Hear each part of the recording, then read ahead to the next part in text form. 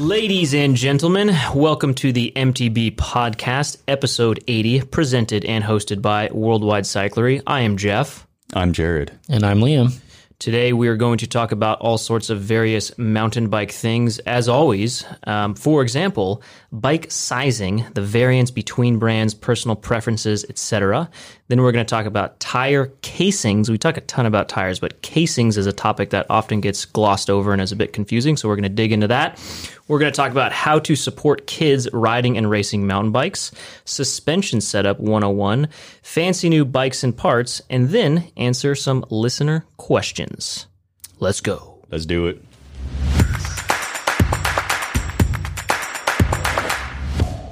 Mountain bike sizing. So this is a very confusing topic, mostly because, historically mountain bikes have been sold in small, medium, large, extra large. And one brand's medium or large is not another brand's medium or large.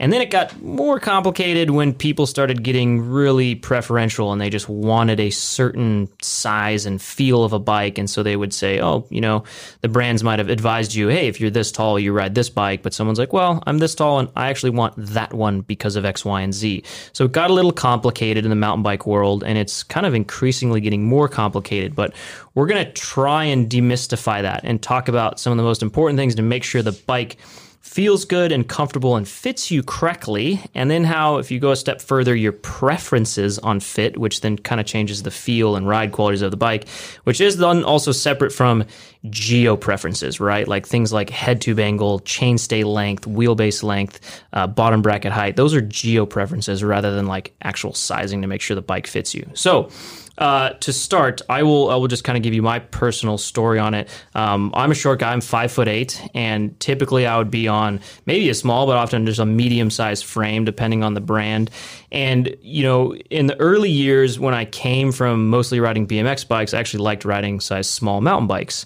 And size small mountain bikes, 10, 15 years ago were ridiculously tiny and had 26-inch wheels, and they're totally different now. So bikes have grown in length, and when you say grown in length, that's basically saying like what a small was 5 years ago for X brand is now way larger than it is, than it was. So I used to like riding size small mountain bikes because I liked how they felt more like BMX bikes. The reach was really short, and they were just like tight and snappy feeling. Then as I started getting into racing more and, realizing that a larger bike had a bigger wheelbase just by the nature of it, and the longer wheelbase was more stable at speed, I started having a preference for that. All of this kind of came to a head in, it was like 4 years ago. I had a Yeti SB 4.5, so it's a 4.5-inch travel, 29-inch wheeled trail bike, and I actually cut the seat tube on it. It's a carbon fiber bike, $3,500 frame, and I took a Dremel to the seat tube because I wanted to ride the Geo and the size of the XL, but I was too short to fit the correct size dropper post with how huge the seat tube actually was on the XL. So I cut the thing, and it was a total disaster. We made a YouTube video about it, and it was like the video that basically sort of launched the popularity of our YouTube channel. And I said in the video, don't ever do that. I'll never do it again. Void your warranty. Not a good idea. Although it was fun and I had a good time, I ended up with like a mountain of carbon fiber dust in my hair after that and wasted an entire Sunday in the shop by myself doing that. So, and since then, it was almost ironic because the following years after that, every single bike brand started making their seat tubes shorter so that you could fit a longer travel dropper post, or if you wanted to size up, because you preferred that feel, then you could still fit the correct size dropper, and preventing the entire problem that I had with that Yeti. So for me now, I kind of know when I look at a geo chart on a bike, like I know what reach I want, right? So reach is a little hard to explain without seeing an image, but it's basically the size of that bike when you're in the standing position, which obviously your stack height and your stem length affect that too, but that's a lot more easily adjustable than the frame, of course. So reach is a huge one, and then that's the standing one, and then seated, climbing, the seat tube angle. So over the years, I've kind of figured out like, hey, I prefer basically a 470 millimeter reach for myself. And I like that. And like, if I'm on a bike with that size, that usually ends up being a large most of the time, depending on the brand. I enjoy that feel and like that bike. And it's different for everyone. So it gets a little confusing.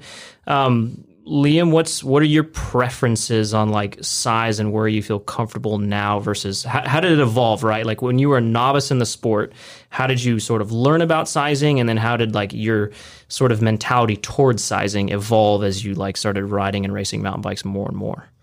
So ours kind of similar, and I came from BMX. So when I first started riding mountain bikes, I really liked that smaller, snappier feel. And then I actually started racing cross country, and I was about 5'9" when I started. I'm like a lanky 5'11" now.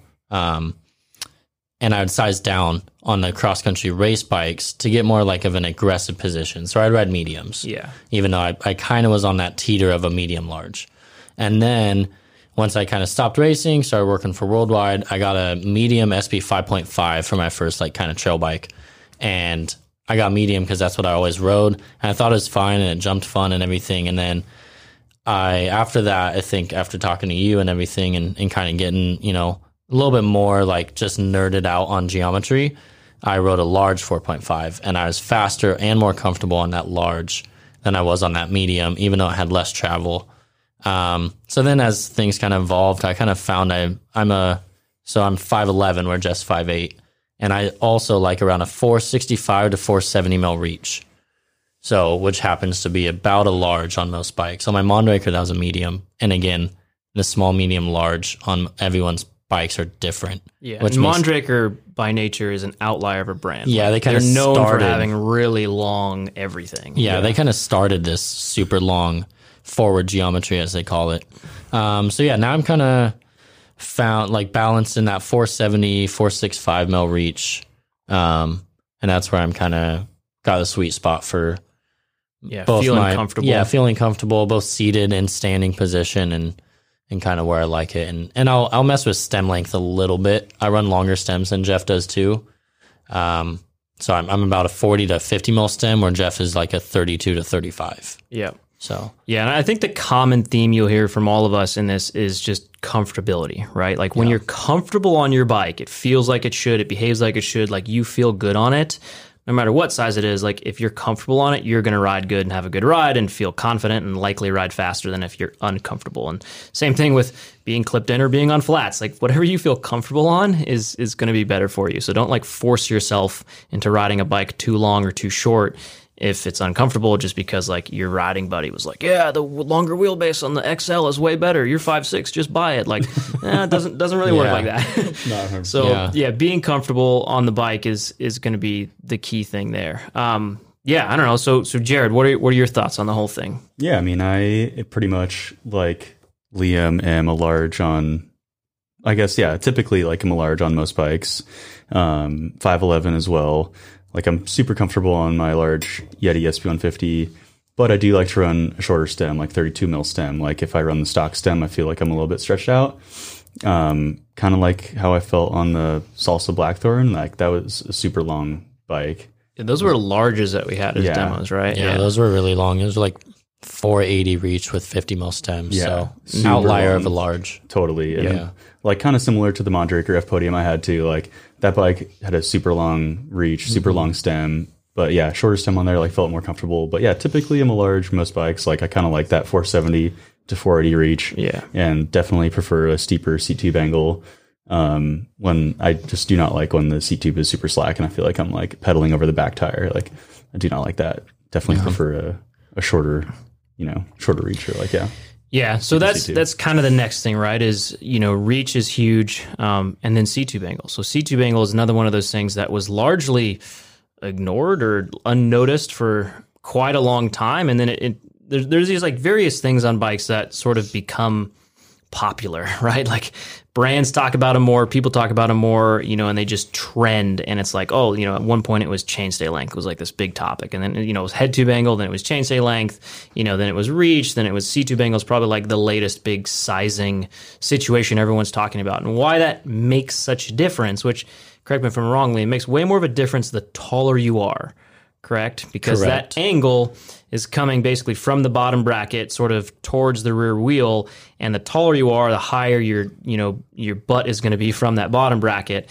and then the taller you are, you're going to be sitting way further behind the bottom bracket. So that seat tube angle is more important the taller you are. So taller riders complained about that a ton. Yep. And that's kind of where brands started realizing like, we should adjust that. And then they just kind of realized in general, like the steeper we make it, you can take this long travel, 150 millimeter travel bike, and like if you're sitting almost over the BB, you have a lot of power pedaling and can pedal efficiently. And I was like, wow, like steepen that seat tube angle, and you can ride this longer travel bike, and the whole thing just feels more efficient. I was like, wow, this bike used to pedal like a pig, and now it pedals pretty good. So that was one of the big sort of epiphanies I think Geometry had in the last probably few years. You think last few years that definitely. Reach combined with seat tube angles. Yeah, those two huge. together were like one of the major things that made these longer travel bikes start pedaling more efficiently and more comfortably up hills.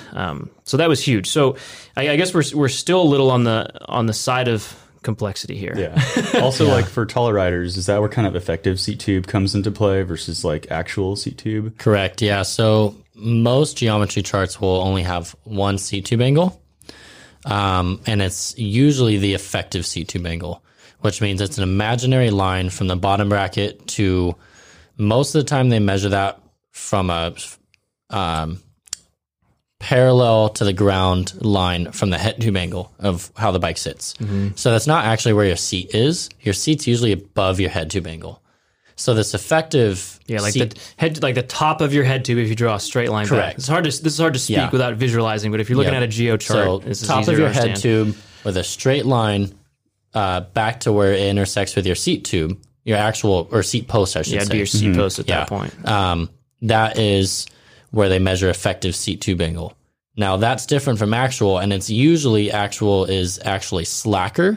So that also affects a tall rider. So like. Brand that comes to mind is just Evil. Yeah. Right. So they usually have a pretty steep effective, but their actual is actually a couple degrees slacker. So if you're bigger on the bike, like if I were to ride a medium and I normally ride a large, my actual seat height would extend so far, my effective seat tube angle would be closer to 70 versus the claimed 75. So that makes a big difference. Totally. That's huge. Yeah, it is. And you generally hear, in my experience, like guys and gals like 6'1" plus, especially like 6'3" plus that are like really complaining and loud about seat tube angles, where at 5'8", I don't really care a ton. Like it doesn't I've never really been bothered by it. Like I've definitely noticed the advantages when bikes started coming with steeper seat tube angles, especially longer travel ones. But I don't know, it's not a huge deal at my height. It's more, the taller you are, the more important it is to like pay attention to that metric when you're buying a bike. Especially because you kind of ride a large. So actually your seat is closer to that imaginary parallel line to your head tube angle, where mine and Jared's is a couple inches above it. So, so then you mix your seat tube angle with your reach, and then that's how you are climbing, right? You climb on your bike 70% of the time if you're trail riding. So that's a big comfort thing, and how comfortable you are. Yeah. So this is still gotten fairly complex. So let's give a word of advice. For those of you listeners who don't want to sit there and stare at geo charts for like 7 different bikes you're considering right now. If you can demo a bike, that's the most important thing. If you know what your existing bike is and it feels either too big or too small or just right, figure out those geo numbers, compare it to what new bike you're considering buying. That's another good strategy there. And if you're in between sizes, so this happens a ton. So, I mean, it probably still happens a lot, even with the way bikes are sized now. A lot of, Liam's the same way. Like in my experience, a lot of people who are 5'11", they're like, I could ride a medium or I could ride a large. Like, the sizing charts say like the medium goes up to 5'11" and the large starts at 5'11". That's a very common question.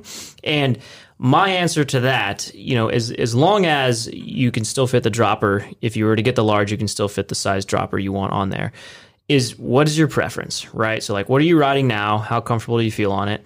The large bike is just going to have a little bit bigger reach, not by much. Like most bikes from a medium to a large are not even an inch, right? It's like 3/4 Yeah. like You know? 20 millimeters. Yeah, right? 15 to 20 15, quarters of an 20 inch, mil. 15, 20 mil. Yeah. So Which people are like, oh, that's only like this much. Like, well, that makes a huge difference. Yeah. So, you know, if the smaller bike's going to feel a little closer in, a little more nimble, a little more upright. The longer bike might be a slight bit more stable at speed because the wheelbase is going to be longer, the reach is going to be longer. You know, that's kind of the theory of long bikes in general. So if, you know, you just have to kind of think about that. What kind of rider am I? Do I always keep the wheels on the ground and I ride fast and I'm worried about stability and I want to like make sure I feel roomy and comfortable? Cool, go with the large. If you're like, you know what, I like to do cutties and just I'm popping everywhere and I jump, like, yeah, you might want to actually end up going with the medium then if you're in between sizes. So, hopefully that didn't make it any more confusing, but reach is important to know. You know, the easiest, I think some of the easiest things, what are you riding now? Are you comfortable? Look at that versus the new bike you're considering.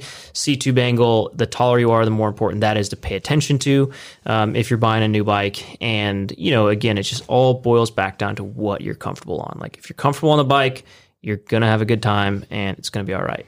So, and don't be shy and afraid if you're short and you want to ride a long bike because you just really prefer the wheelbase, or if you're tall and you're like, I just really want it to feel like a BMX bike. Like that's fine too. Like it might be a little bit of an outlier, but you know, don't be shy about that. Like everyone has different sizing preferences on bikes, and that's just the way the bike world goes. So yeah, interesting stuff. Any last thoughts? Demo as many bikes as you can. Yeah, that helps. Not that we live in an environment where you can demo a lot of bikes, but it's coming back a little bit. So if you can demo more bikes or even ride your buddy's bike, and then just, I don't know, just paying attention to it. You know, what reaches on this? What C-tube is it? I rode it. I felt X, you know, versus Y, you know, just take those notes down. So there you go. That hopefully helped you guys on bike sizing. And now, a word from our sponsors. G'day mates, this is Jack from Down Under. I've got the best Australian mountain bike cornering courses you've ever seen. Everybody knows Australians corner the best on every mountain bike, every race. It's world renowned and we can teach you how to do it. We've got online courses and in-person courses in Perth, Australia. Check us out, jacksaussiecutties.net. And now, back to the show. Hey, I kissed curb too. Okay. Yeah. It happens. Blew up a I-9 rim. Embarrassing.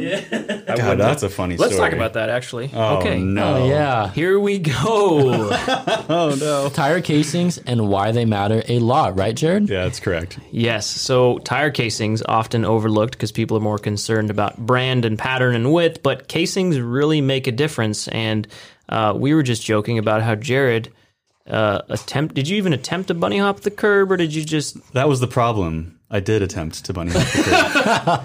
So, the story gets more embarrassing. Okay, so there's this, you know, this curb and this uphill near a trail that we like to ride all the time, and really the best way to do it is just to roll the curb, but I decided it'd be a great idea to try to bunny hop the curb, and I just came up the tiniest bit short, just so my tire interfaced perfectly with the edge of the curb, and then proceeded to blow out my tire instantly, and then also blew up my rim, and I was walking home after that.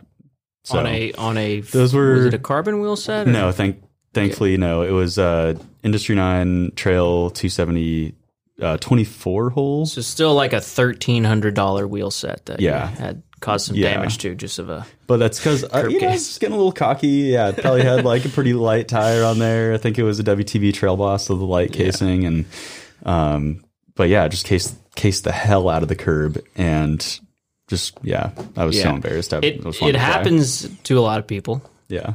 So don't feel too bad. I felt really bad. There's a number of like weird spots where we ride most of the time that you cross roads and there's curbs, or you ride through a parking lot for a segment from one trailhead to the next, and you got to bunny hop some curbs, and people make mistakes. But it's the same kind of thing. So the tire casing is how thick that whole casing is, and if you do something like hit a rock, of course, or a curb, that's gonna maybe determine if that tire is gonna snake bite and slice a hole in the sidewall versus not.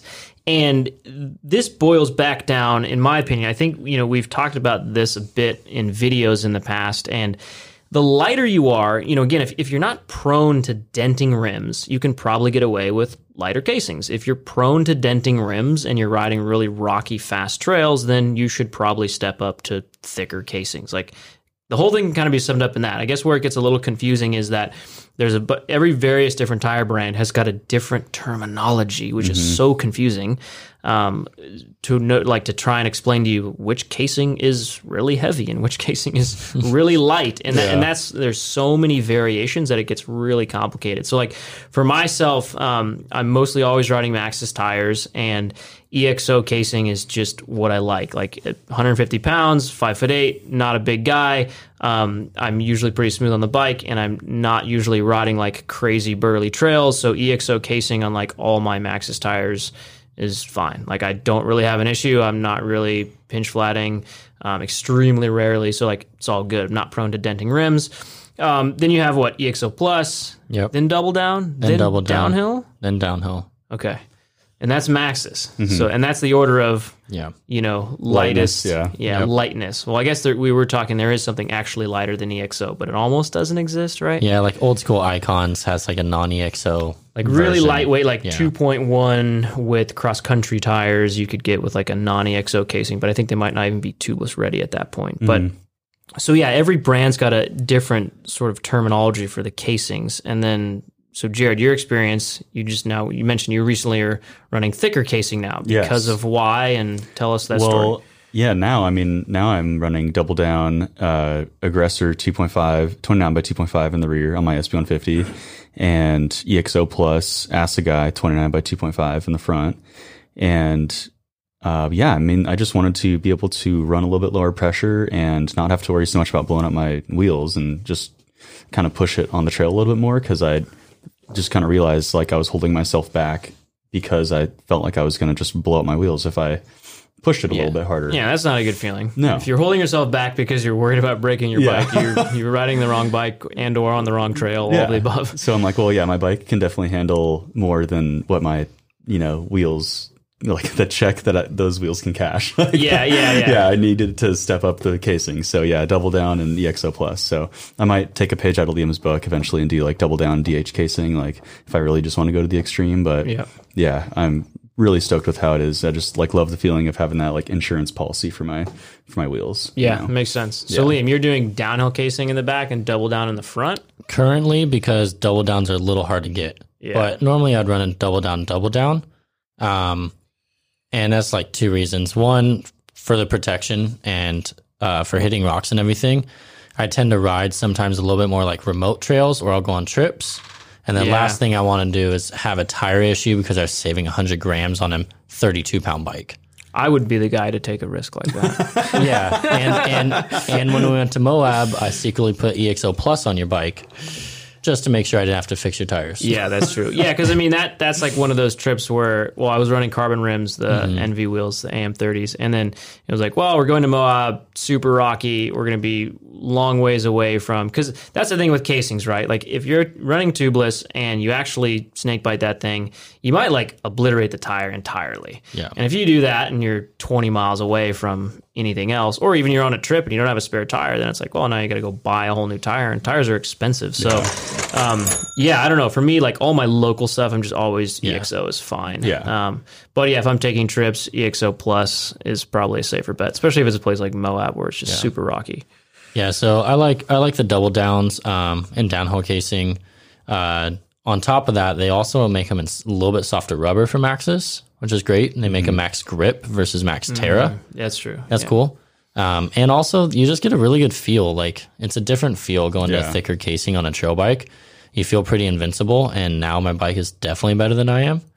It's a good feeling. Yeah. So, and I'm a lightweight rider though too. So I'm only 150 pounds, but I find that a thicker casing allows me to ride to my actual potential, and I can just like take stupid lines without the risk of walking out like 10 miles. Yeah. No, I mean that's definitely a good theory on it. And I always tell people, like, if you're prone to denting rims, or if you just are constantly having problems like slashing your tires open because you're hitting them on rocks really hard, like step up your casings. And the terminology is the most confusing part. That is, yeah, and your terrain matters too. You're riding in, PNW, you can run EXO with a bunch of PSI and you'll be fine. Yeah, but you're riding kind of Arizona, a lot of kind of sharper stuff. Sharper rocks. Sedona, Phoenix. You'll bump up your tire pressure. Yeah, and run a thicker casing. Yeah, and that's kind of how you're gonna kind of survive those kind of trails. Yeah, terrain plays a huge role there. Absolutely. Yeah, I mean, I think in a shortcut, we talk a lot about Maxxis because that's kind of the dominant player in the mountain bike side of things in North America, at least. But if you're running other brands, usually they make it fairly clear. I think WTB is probably the most clear, right? They have they just literally call it light and tough. Yeah, so that's what I'm talking about. You understand that? There you go. Yeah. But the shortcut for other brands, Continental, Schwalbe, E13, Terravel, is look at the weights usually. That's my dead giveaway. If you're on their website, on the tire website, and it's the same, if they're both 2.5 inch wide and both, say, 29 or whatever, it's the same exact diameter and width tire, and one is 80 grams heavier, 200 grams heavier, usually 100 150 grams for a decent step up in casing. Yeah, so that'll tell you okay, the heavier it gets in the same exact size just means the casing is thicker and the same model tire. So yeah, usually brands try and explain what's going on there, but it takes some patience to sit there sometimes and read all of that stuff. Absolutely. Speaking of other brand tires, by the time this podcast goes live, we may or may not have already launched a YouTube video about basically other brands of tires except for Maxxis, right? So just other cool brands that are out there. There's a lot of other good tire brands. Maxxis has a huge share of the market because they really do make some great tires and a great product and a lot of options. But there's other brands out there for those of you that don't want to ride that Maxxis train and have that yellow logo. So anyways, if you're interested in that, check that out. But good luck figuring out the tire casing terminology per brand and memorizing it. That's tire casings. And now, a word from our sponsors. Looking for the best chain lube in the universe? Look no further than my very own Charlie's Chain Treatment for 13-speed gearbox drivetrains only. My lube will leave your chain better than new and will leave competitors in the dust. Lather on and have the riding experience of a lifetime. And now, back to the show. Okay, next topic here. How to support kids riding and racing mountain bikes and suspension setup 101. So, how to support kids riding and racing mountain bikes. I just wanted to basically mention two things. One, NICA, National Interscholastic Cycling Association, which is bringing mountain bike racing to high schools all over the country, which is an incredible organization that we've donated a lot to and really enjoy. And then I also wanted to mention Grow Cycling Foundation. Do you remember what they do, Jared? You had it memorized at one point. Oh my gosh, you're putting me on the spot here. It's promoting education, access, and opportunities that increase diversity and inclusion in cycling. So it's a nonprofit run by one of our good friends, Elliot Jackson. I can't say the word Jackson. You can't. Dude. No. Why do I mess that up all the time? Jackson. Elliot Jackson. Incredible dude. Anyways, check out Grow Cycling Foundation if you're looking to donate to some nonprofits that support kids riding bikes and making the bike industry a better place. Check that out. I also wanted to shamelessly plug the new thing that we invented here internally at Worldwide called Worldwide Cyclery Staff Miles for NICA. That's right. That was good. Thank you. Where basically Worldwide Cyclery will make donations to NICA on a quarterly basis on behalf of how many miles our staff records on Strava. Mm-hmm. So we will donate $1 for every mile ridden from miles 1 to 100, 50 cents for every mile ridden miles 101 to 999, and 25 cents for every mile ridden 1,000 plus. That's on an annual basis, and we make those donations quarterly. So just another fun thing that we're doing to support NICA and give our staff motivation to ride bikes more. And if you want to check it out, go to our website. In the footer, the information's right there, as well as a link to the Strava clubs, and you can see how much we've all ridden. Liam, what are you at for the year? Do you know? Oh, I don't know. I'm really bad at Strava. I upload once every other week. Oh, I see you got one this week. Morning ride, 23.8 miles. Oh, there That's you pretty go. good. It's on the page right now. Latest rides. I did upload this morning. Ooh, okay. Yep. So I'm up to date. Jared, you're on there too. 9.5 miles. I am almost at 400 for the year, and these legs are feeling pretty good, so you better be ready to dish out some cash. Well, you're not getting the cash. NICA is. Hell, I know they are. I know they are. You better be ready. We are ready. Awesome. So anyways, that's just a quick mention on some feel good things, some feel good ideas. If any of you are out there wondering, hey, I've got an extra $20 I want to throw towards a good cause, NICA, Grow Cycling Foundation, those are a couple of really good ones out there in the bicycle world to consider. Oh, yeah. Next up, Suspension Setup 101. So we just recently came out with a YouTube video all about that, which I think it was 18 minutes long. It was really long. I was in it. Yeah, Liam. Yeah. Liam does a whole video. It's basically, if you've got air suspension front and rear on your mountain bike, and you need to know and understand what pressure to put in it, your sag, your rebound, your compression. It covers all of that. It is a 101. Suspension is so complicated that we made this. It's hard to make videos like this because some of the feedback we got is interesting. Whenever we make a tech tutorial, especially one on suspension, some people say, "Hey, this was amazing. It hit just right." Some people say, "Hey, this is boring. I already know all this, dude. Like, let's talk about tokens and high speed and low speed compression balance." And then other people are like, "This was cool, but it's still over my head. Like, could you dumb it down even more?" So it's kind of impossible to make a suspension tutorial video that hits everyone correctly, but we tried our best with this one. And I don't know, Liam, in 30 seconds to 1 minute, like, how do you set up your suspension? I start with air pressure to get sag, and I start with the rear shock first, then the fork, because if your rear shock is really low or really high, you won't really get the right weight balance on the fork. So then you do air, then I go to rebound, because you can pretty much just do air and rebound on most bikes. And that's how most bikes, I shouldn't say most, that's maybe 50% of bikes only have an air and rebound adjustment. They don't really have compression. Then third, I go into compression and start dialing that in. And yeah, pretty much it's just a base setting. It's not expert by any means. There's probably better videos out there, but people asked us over and over and over to do one of these. So we try to do our best to kind of give you guys a baseline setting, things to look out for, and kind of just a guide to get you in that starting position. And it's just a starting position from where you can tweak kind of from there. Yeah. Cool. Liam, sorry. Yeah, I was going to ask. So one thing people were asking is when you're setting your sag, do you leave your compression open or closed? Oh, yeah. A lot of people ask that. Compression open. Compression open. The other thing people are asking, well, what the heck is open and close?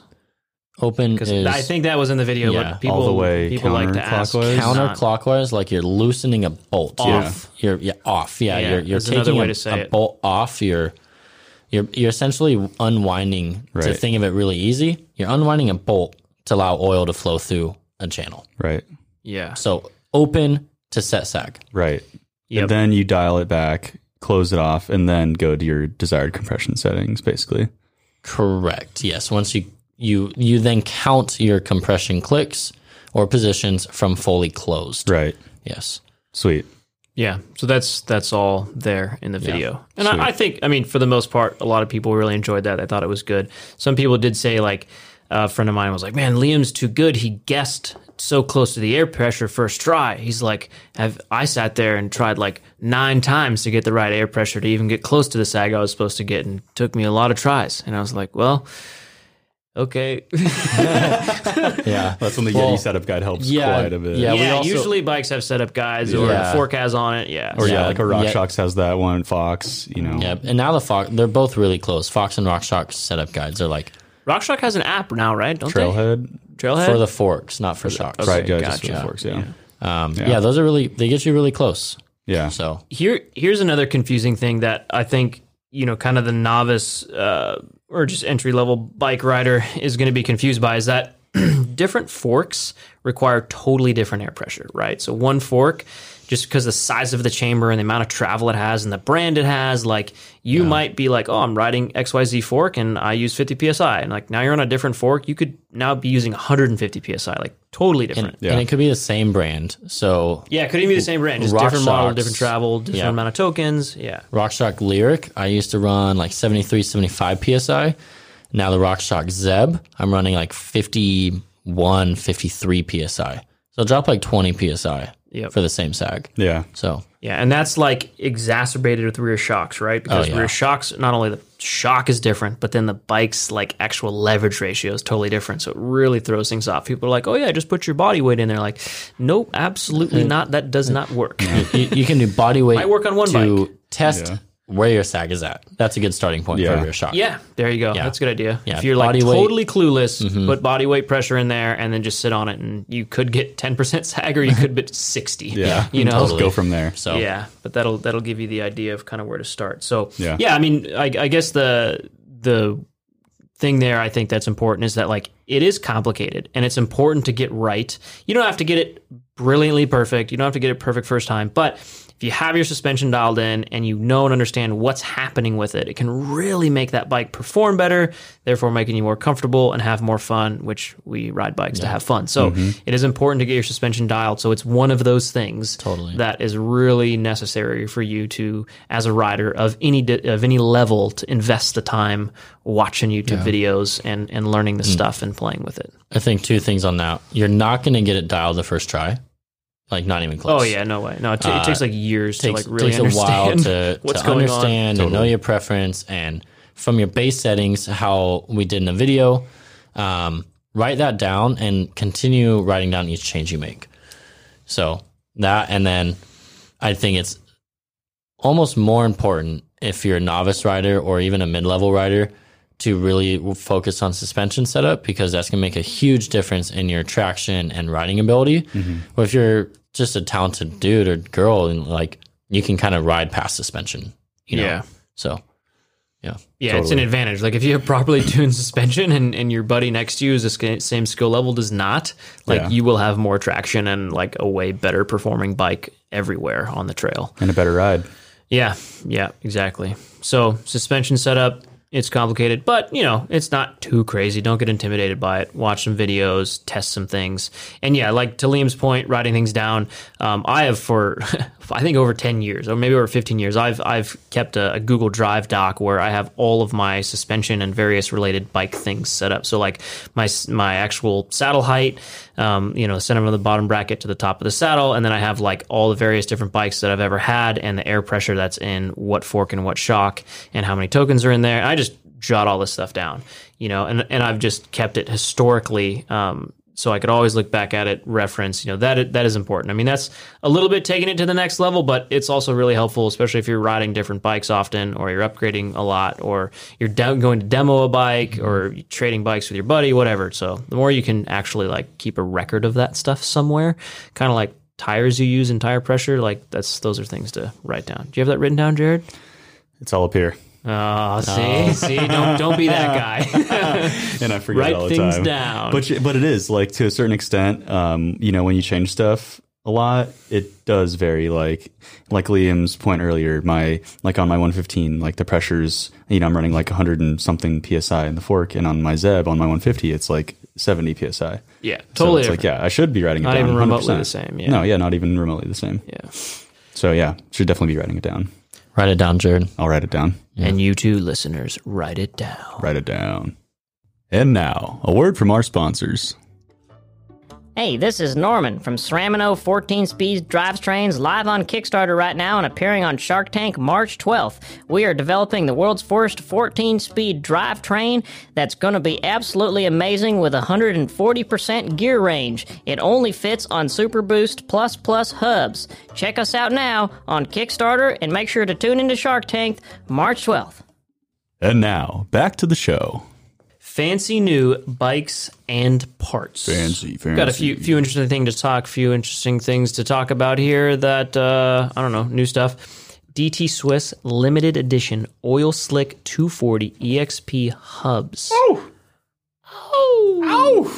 Man, those things look good. They made, 250 sets? Yes. No, they brought 250 sets in the USA. They made 1,000 worldwide. Wow. Okay. And they sold out in like an hour. They sold out so fast. We're recording this on March 4th when they released them, and we actually worked with DT Swiss to build a gorgeous Uno Dash custom build.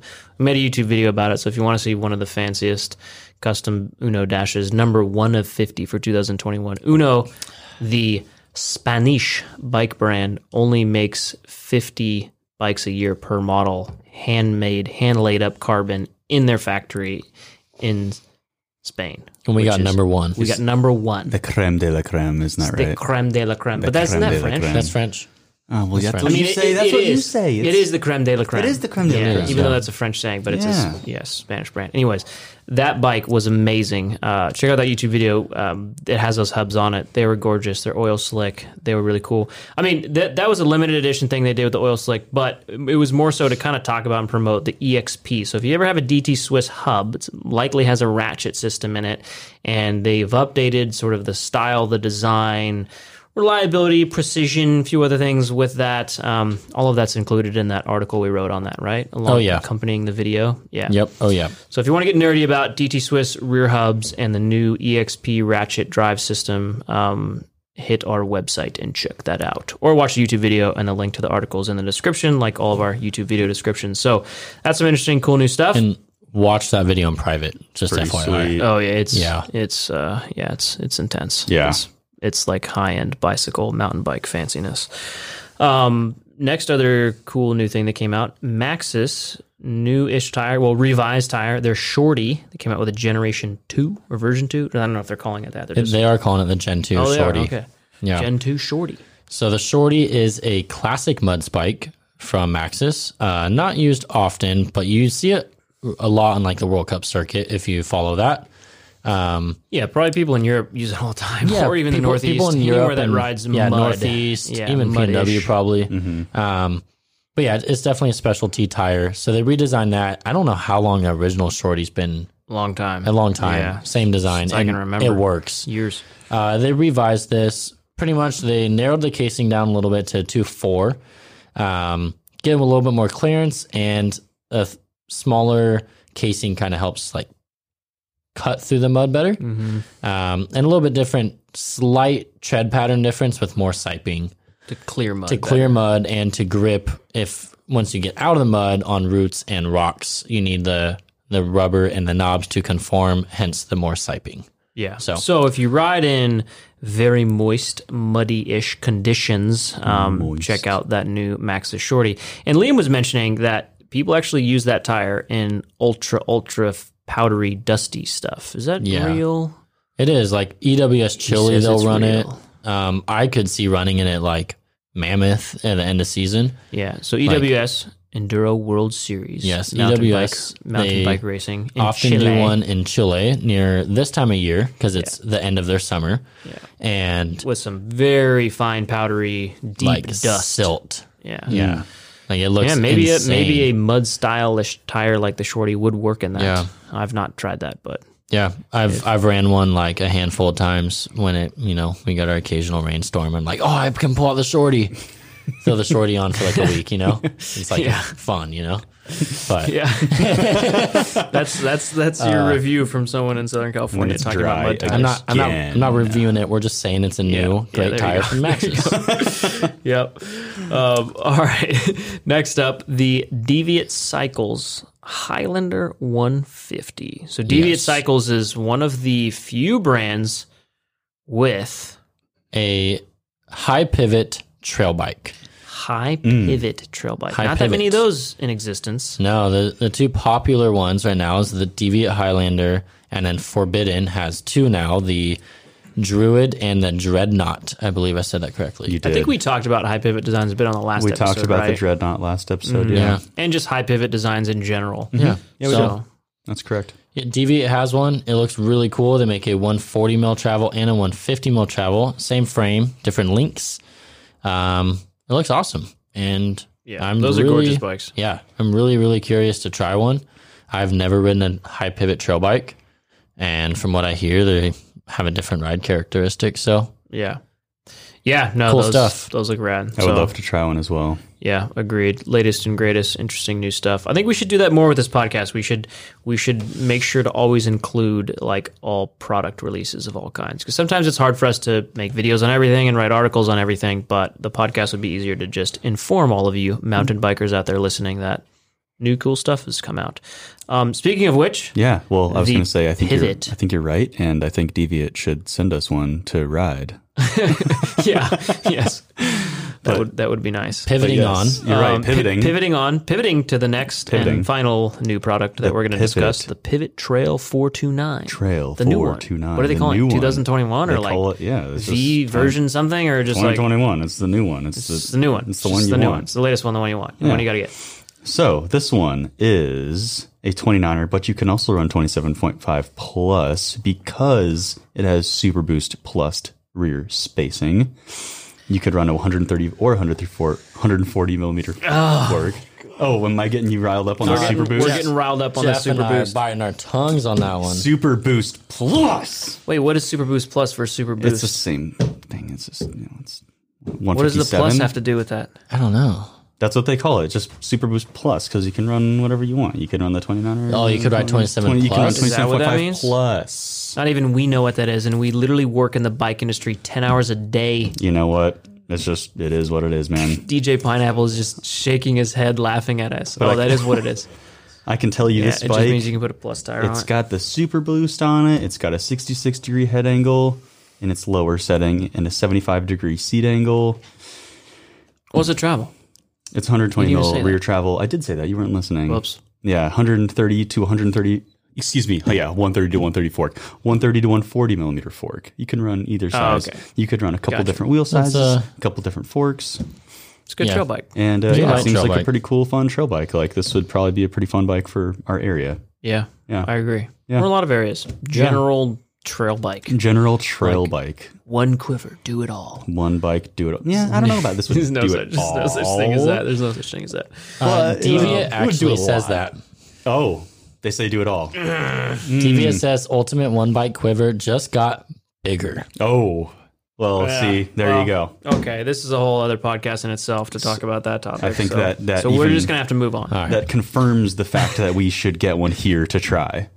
All of the bikes. We should get all the bikes. Yeah, if you're just- listening and you have a bike, send it to us. So we Yeah, can try it. everybody send us your Anything bikes. and everything. I don't care if it's a 2010 or a 2021. We just want to I wanna ride your it. bike. Yeah, That's all. please. Okay. This is- Nicely, please. Yeah. Okay. Moving on. Listener questions. Moving on, listener questions. Do you see e-bikes outselling analog bikes? Liam? Yeah, normal bikes outselling, or e-bikes outselling normal bikes. Yeah. Yeah, I think he meant by analog bikes, non-e-bikes. Yes. Yeah. Jared is smirking and laughing and grinning, like gritting his teeth.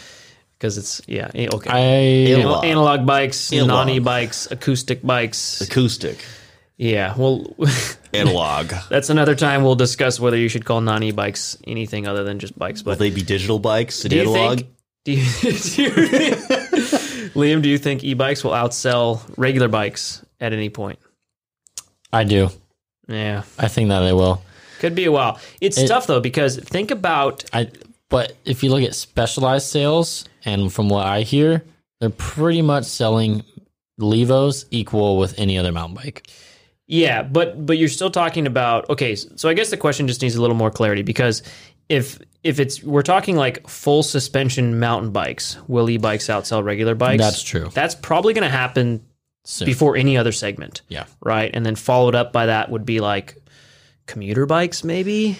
Yeah. Like higher end commuter bikes, like commuter bikes that are 500 plus. What about road bikes? I mean, it's gaining traction in the road. It is. I Like, just not saw nearly like it is in mountain. No, I just saw a couple like pros that are out riding, and their trainers or their friends or the dads have e-bikes to keep up with them on the road bike because they're pinning it. Mm-hmm. And there's even not training going on for like World Tour, where like ex pros were riding road e-bikes and basically like pulling the pros to train them. So, yeah. but that's very niche.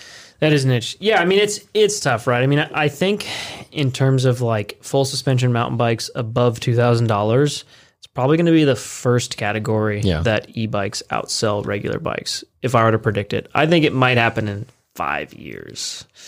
I don't know. It's hard to say. I mean, they are gaining traction fast. I think in 3 years they'll be almost neck and neck. Yeah, it's tough. I mean, there's not like actual proper report data on that whole topic Yeah. anyway, so there's like no way we'll ever really know unless, a whole bunch of brands decide to disclose their, private numbers. The But big 3, big 5 dump that information. So we'll see. I don't know. It's interesting. But when you're talking all bikes in general, like there's a huge volume of bikes that sell in Target and Walmart and Toys R Us not Toys R Us. They went out of business, but department store bikes, right? Bikes under $100. Yeah. Those are never going to, well, I shouldn't say never, but it's going to be a long time before those are electric. Yeah. What do you think, Jared? I think part of this could be potentially a generational thing. What if, maybe 10 or 15 years down the line, we're not really interested in this, like e-bikes, or like they don't kind of phase out a little bit. Like, I don't know. Could be a fad. Could be one of those things where people realize like the resale value is no good because the bike doesn't last more than 3 years because the motor and battery falls apart. I don't know. Yeah. Still a lot of unanswered questions in e-bikes, just like electric cars, right? 100%. I also don't think normal bikes are going anywhere, especially in the mountain bike segment. Like there's still a place for them, and like there's still places where you can't ride an e-bike. Yeah. So Yeah, that's true. A lot of places. Yeah. Remember we when wouldn't even Moab, want we saw to. that? Like, yeah, Moab, Right. Sedona. I don't think you're supposed to ride an e-bike technically Right. there. Yeah, like Totally. says it on the things. And, yeah. So I don't yeah. know. Still, could be a while, but could happen. Next question. I am 225 plus pounds plus gear. Is a Fox 36 better for me? I thought that was a 38. 36 or 38? you said 36. I don't remember what he asked, but I guess Here's it's my answer. better than what? Better than a better than what? 12-4? It's Yeah. it's a hard question to answer. Yeah. But in a lot of the video, we talked about the 38, and even versus the 36. Like 38's for a select few people, in my opinion. You have to be going really fast and or be like a pretty big rider to really notice the overall benefits of how much stiffer that is versus a 36 or versus, any other fork that isn't a 38 mil stanchion Or you fork, could do right? Lyric versus Zeb. Yeah. Yeah. I mean, I'll say the first time I rode a 38, I could immediately tell the difference. I'm almost 200 pounds, like between 190 to 200 with gear. And I could absolutely tell the difference first time, like the front wheel traction and just the overall like front end compliance, I guess. Like, Yeah, like the precision of it, because Yeah, you have no 100%. flex in any direction. So it's like riding a dual crown downhill fork. Yeah. Like it's so precise when you point the wheel and turn the bars, and the responsiveness you get from it. It's 100%. yeah, it is pretty shocking. But I Yeah. mean, what and that is more of a noticeable difference the bigger you are and the faster you're going. Right. Probably more so the faster Or you're the going. technical of the trail. Yeah, that too. Yeah, if it's really technical. Right. Yeah. I mean, it'll just be a little more weight, Just that front end is going to track real nice. Yeah. So dig into, there's been actually a good bit of YouTube videos and topics covering like 36 versus 38, which kind of go over that same kind of thing. So Yeah. there you go, sir. Next question is, how long do you think it will take if I order something? Well, this is a challenging thing in the bike industry right now because the whole industry was just experienced extreme consumer demand throughout 2020. That depleted inventory really quick. That's been discussed a million times by us and a ton of other people in the industry, and it's left us in a position in early 2021 where a lot of product is out of stock. And there's also just a lot of demand still, because a lot of people ride and a lot more people picked up the sport because it's just a good, fun, socially distant thing to do. Where that's put the whole industry, us included as like a large e-commerce retailer and, 3 local stores, inventory is harder to come by. It comes in small batches, and the brands and the distributors are trying their best to distribute sort of a nice portion to every retailer, right? And that means that nobody's really getting a lot of anything. So if you're waiting on something and some retailer of any retailer gets something, it might be gone really fast because they didn't get a lot of it. So It has been going fast. yeah, it has been going fast. So act fast. And I mean, on our website in particular, if it says, add to cart and you can check out and do that whole normal process, then you got like a 99.9% chance of like, we got it. We're going to ship it out. There's these very rare scenarios where we will accidentally oversell something because 2 people will buy it simultaneously, or someone will buy it in the store or on eBay and also on the website in like the same 10-second period, and then you get what we call an oversell, and we'll immediately contact you and give you your money back and apologize. That's very rare, but it is happening much more now to everyone, us included, to everyone in anything e-commerce, especially the bicycle industry. Oh yeah. So be prepared and just thoughtful of that. And we have a thing on our website where if a product's out of stock, you can drop your email and get notified when it comes back. When you get that email, act immediately, or you might not get it, depending on how popular it is. So that's what's going on there. But, we're working around it as absolute best we can. And again, if it says add to cart, you got like a 99.9% chance that like you're good. It's going to ship out. Everything's going to be normal. Small percentage is going to be an oversell. And there's a higher percentage it's just going to say out of stock, drop your email. So Jared deals with that stuff a lot. He actually answers phones and emails, customer support here. So if you want to pick his brain more on that, hit him up at Jared Bierman on Instagram. Oh yeah. Or Jared at worldwidecyclery.com. So I don't know. I wanted to answer that question because this is a challenging topic that we're trying to communicate on more. So everyone who is a consumer like you guys listening that are riding bikes and buying bikes and parts and everything know what's happening to everyone in the industry and the influx of demand that sort of we're all dealing with as manufacturers and retailers and the such. Next question. Why did you open up a shop in Lancaster? So Lancaster is in Pennsylvania. It's on the East Coast. We're originally from Southern California, a bit north of LA. Most of our sales, as probably everyone listening that's familiar with us, are online, and we ship all over the country, all over the world. And a lot of that goes to the eastern half of the U.S. So for us, it was just a logistics play. We wanted to be able to ship things to everyone on the eastern half of the U.S. faster. So we opened up a store in Lancaster, Pennsylvania. Then we opened up another one in Reno, Nevada. Once again, being closer to all these brands and distributors, it's all shipping time. We know everyone, including us, when you buy something on the internet, you want it fast. So we're trying to meet that demand from everyone and create a great customer experience. I like those two questions because they're very business related and nerdy and, nerdy business-wise. Now let's do a bike nerd question real quick. Do you think electric suspension like Fox Live Valve will be the next standard? Liam, Jared, answer this. I guess I'll go first. It's hard to see that in the future, like 10 years from now, this would be something like a standard, just due to how much it would cost to like implement this into basically every single bike. I think it'll be more common on higher end bikes for sure. Like, right now you can only really get them on like 3 or 4 models at all. Like the bike actually the frame has to be designed for the mounting, like how everything's mounted to the frame. Yeah. So do I think it'll be the next standard? No. Do I think it'll be more common? Yes. From what I've heard, it works really well, but it might not be for everybody. So I guess that's my take on it. Yeah. Liam? Yeah, pretty similar to what Jared said. I think it'll be more of a standard on a very high-end, mid to low travel bike. Take that Pivot 429, for instance. Mm-hmm. Pivot is actually one of the brands, I believe, speccing their bikes with Live Valve already. Yep. Yeah, it is.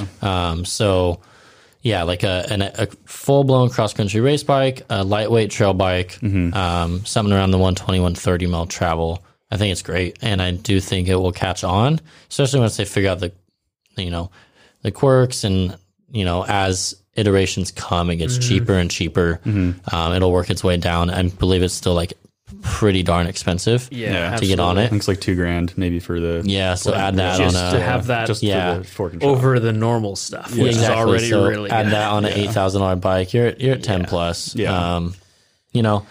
And whether it's going to be a standard, whether it's going to like really, really improve your ride, not sure yet. It's kind of too early to tell, but I think it has its spot, and I think for certain situations it could be a standard, but I don't think you'll see it on any big travel kind of bikes as a standard in the next 10 years. Right. Yeah, I'm I definitely agree with what you guys said, but I'd also like to add that I think it's like a diminishing returns thing. So I think it's one of those things that, the difference between the highest end Fox suspension right now on your bike versus that same suspension with Live Valve, better, maybe, yes, certain cases, sure.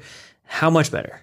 $2,000 better? Yeah. I don't know. To me, it's like, I always talk about the innovation plateau. I think mountain bikes are so good. It's going to be really hard for them to get, significantly better, I think that's a very negligible step. Yeah, that's a very negligible gain, and it's really expensive. Kind of reminds me of the Trust fork, right? The Trust message, Trust performance. So if everyone remembers that, it was that linkage fork that got really big, and it was very incredibly, it worked good. Like I personally, like I said in the video, you know, I talked a lot about it. I think it's better. Like I think it was the best fork I'd ridden, but it had some, you know, it was heavier. And at least at that version of it, Trust Performance is unfortunately no longer in business. But I thought given the cost, it just wasn't worth, like, you know, it was like one of those things like, it's 5% better, but it's like 200% more expensive. Like, I don't think companies like, I don't know if that's a sustainable business strategy per se. It's hard to justify as a consumer. It's very hard to justify. Yeah, which is, you know, Trust obviously is no longer here. Fox is in a very different situation. They're a multi-million-dollar company experimenting. Yeah, they can afford to take a gamble like this. Touching back on Live Valve, I think back to, you know, 5-8 years ago where like remote lockouts were much more common on bikes because they kind of needed it. Now they've kind of developed suspension. It works so well now. Right. You don't really need it in a small travel bike. Yeah. So it's kind of like one of those things is like, it was Live Valve just fixing an issue that might get figured out soon. Yeah. True. You know? Yeah. So I would like, if you look 10 years out, I would go totally 50-50 on whether that electric suspension even exists. Yeah. Like, now I don't know if it even will, but it could. But I wouldn't give it odds that it will. I'd give I it could 50-50. see some electronic lockouts. Yeah. Like, Yeah, I mean, that's kind of wireless, always been around and will always make sense for Like your certain brain. things. Like, Yeah. but that also I mean, brings like a up reverb axis, but it locks your rear shock out yeah. with a little unit. I could see that being I would take that for sure over quicker, easy to install. You know, probably won't cost $2,000 because it's not monitoring it. You're monitoring when you want to do it. Yeah. But it'd be really clean and really easy to put on a bike. Yeah. I mean, I'm thinking like if you have Live Valve, what are the things that can go wrong with this system? Like when you take your bike into a shop, like, hey, my Live Valve isn't working. Like, You're the worrier guy. yeah, like what do they do? Like, how do they diagnose and fix your Live Valve? Like, you're gonna have to send like your whole bike into Fox. I mean, that's like, kind of what happened to cars, though, right? Cars used to be very mechanical, and now like any modern car, even in the last like 15 years, is like you're a software programmer. You're right. Like you're a software guy more so than a mechanic. Yeah, most cars are mechanics are actually called technicians now. Yeah. Because of that. So. yeah, it's true. Yeah, might happen with bikes, with e-bikes, and this. Who knows? True. We'll see. The future will be interesting. Absolutely. The last question we had, which I asked Liam to write down, was something about like, do we have any job openings? And he didn't write that down. He just actually wrote down the current job openings we have. Correct. But the answer is yes, we do. Do you have any job openings? Yes. Yeah, the answer is yes. We have if you go to our website and you scroll down to the bottom in the footer of the site, we have a thing that says we're hiring. You can always drop your resume there. If you're interested in working for us, we would love it if you could drop your resume. We're kind of always hiring. We have 3 locations and we're hiring for different positions in different locations at different times.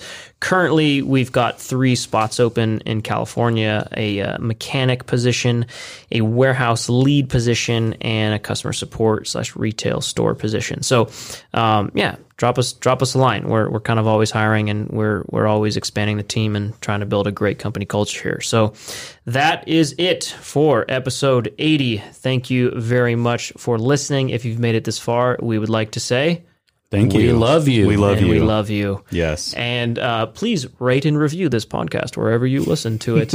Everyone's looking at me laughing. Please rate and review this Thank you for podcast. listening to the MTB podcast presented by Worldwide Cyclery. See you guys later. Peace. Later.